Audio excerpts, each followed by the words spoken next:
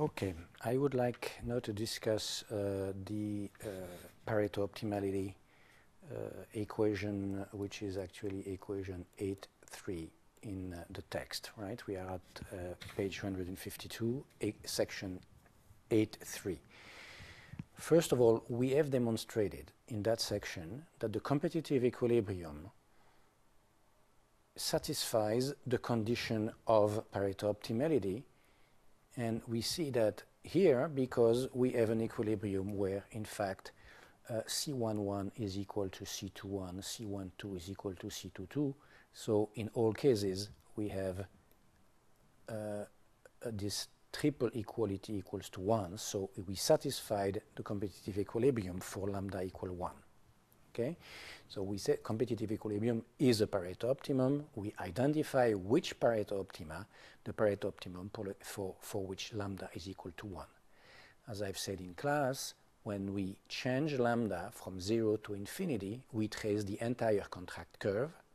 The competitive equilibrium is a Pareto optimum. It hits the contract curve at one specific point, the equal weight point. Now, I would like to discuss what it means for lambda to be different from 1, but before that, to also solve the problem of that we have posed as the Pareto optimal problem, taking into account of the inequality constraints.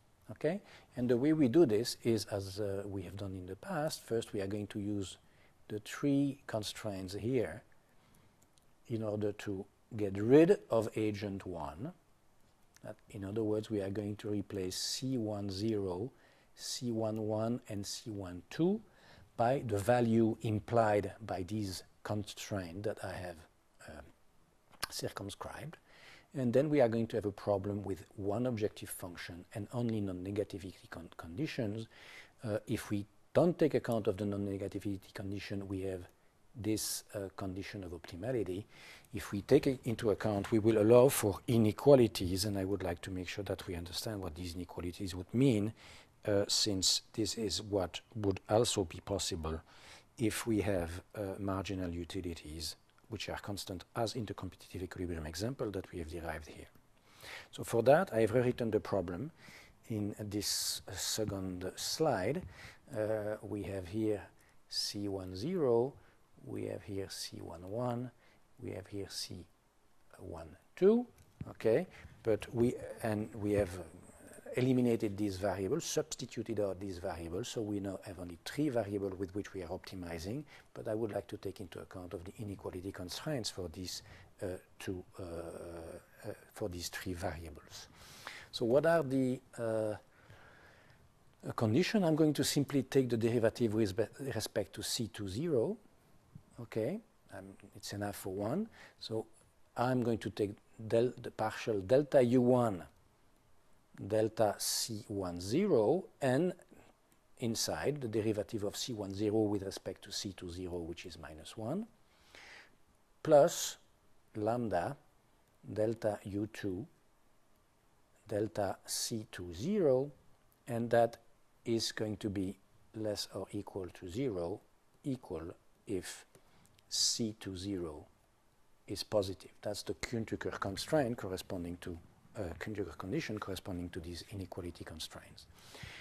Rewriting this condition, I can obtain the following condition: lambda delta U2 delta C20 is smaller or equal to delta U1. I'm getting rid of the minus sign, delta C10. Okay, and I am saying this should be equal if C20 is positive. And understand that it could be indeed, we could have a strict inequality of this sort, but it must then be that C20 is equal to 0. And as we have seen in the same interpretation is the same as we have seen in the other problem with inequality constraints. And basically, from the perspective of the optimizer, which is sort of the central planner here, it must be that when for an optimum, we will typically have an equality between, at the margin, the marginal utility of good 1, good 0, the good of the state 0, date 0 good for individual 1, and the marginal utility of good 0 for Mr. 2, but with the lambda indicating the weight that I am, the preference, if you want, I want to attribute to Mr. 2. Now, given that preference, and take it as given for the moment, we could have an inequality, which would mean an inequality such as the one that is entertained here, would mean that actually giving a little bit of good 0 to Mr. 1 would increase the utility of Mr. 1 more than it would decrease, because we would transfer the good 0 from Mr. 2 to Mr. 1, and it would increase the utility of Mr. 1 more than it would decrease the utility of Mr. 2 multiplied by lambda. This could be an optimum, but only if C20 is equal to 0, because clearly in that context I would maximize the social welfare, the sum of the utility, by weighted sum of the utility, by giving indeed good 0 to more good 0 to Mr. 1, because his marginal preference for good 0 is larger than the marginal preference for good 0 for Mr. 2. But simply I cannot do it because we are already at 0. I cannot give negative consumption for agent 2 of good 0. Okay, so that is the meaning of this condition. And of course we have condition in all directions. If we have 0 consumption, we have a limited exchange that are possible in this problem. Now clearly, if we have one such condition holding with an inequality, we are going to have condition 8(3), okay, possibly holding with one inequality, okay? So we could have a situation where, for instance, this condition with an inequality between two states, two dates, is compatible with an equilibrium, even compatible with a Pareto optimum, but it would then mean typically that we must be at 0 consumption for one agent at date 0. And here typically what would happen, we could see that if we have an inequality of this sort, this will mean that on a relative basis, the marginal utility of Mr. 1 for good 0 is lower than the marginal utility for good 1, or similarly, because since we talk about a relative basis, the preference for Mr. 2 for good 0 is larger, and this would then be identified with a Pareto optimum only if we cannot give more of good 0 to Mr. 2. So such an inequality would imply that Mr. 2 would have 0 consumption, if I am not mistaken, but I ask you to check that. Third and final point on this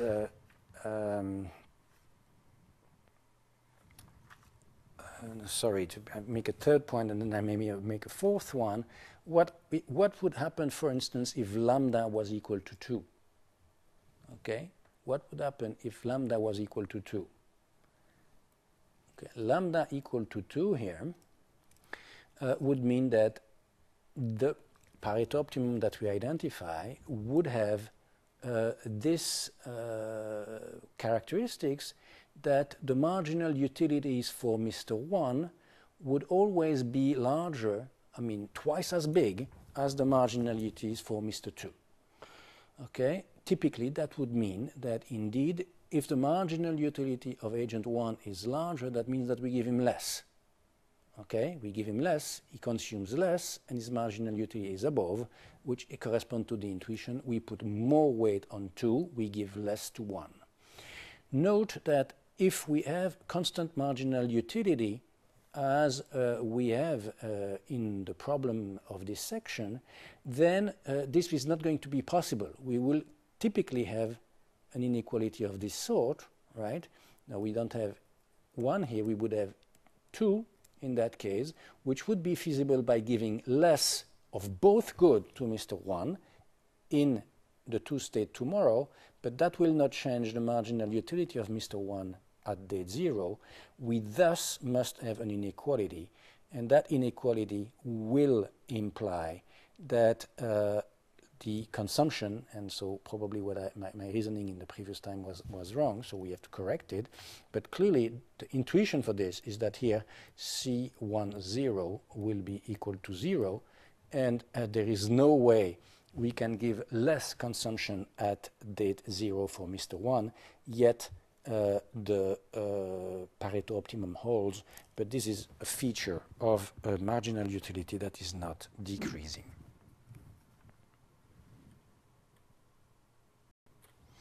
Finally, I would like to observe that if we are not at a corner, if we have positive consumption,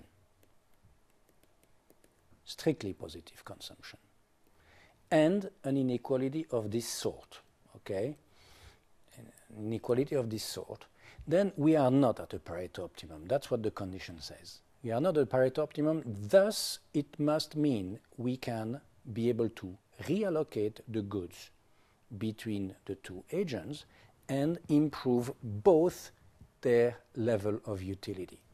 And I would like you to think about the possibility, in this case, of giving 1 unit of good 0, which is the date 0 good, to 1 from 2. Okay, so we take 1 unit of good 0 from Mr. 2 and we give it to Mr. 1. There is a gain for one, there is a loss for the other, and this is clearly feasible. We are still within the Edgeworth-Borley box, if you want. We are not changing the total allocation, the total use of goods, total consumption of goods 0. But of course, in order for that, there is clearly going to be a loss of utility for Mr. 2, so we would want to do the opposite, and we are going to give 1 unit of good 1 to Mr. 2, which means that we are taking it away from Mr. 1. And the reasoning must be that because we have an equality of this sort, by such reallocation will improve the utility of both agents. And there are 2 ways to see this. The first one is to observe that we are, maybe the first one would be to observe that this inequality can be rewritten as,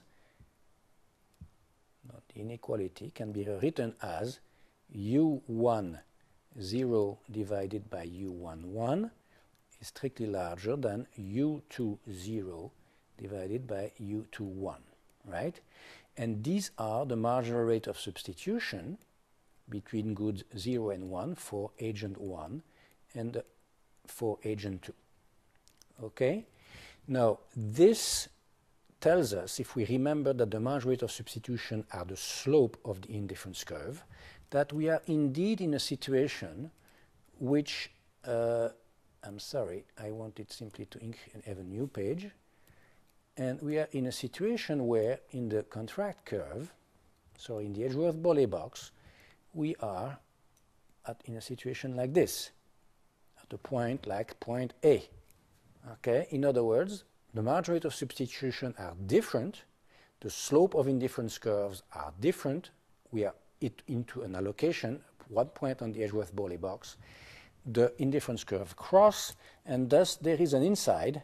It is indeed possible to make both agents better off, and I'm claiming that the redistribution that I'm proposing is the right one, and that is on the basis of this marginal rate of substitution.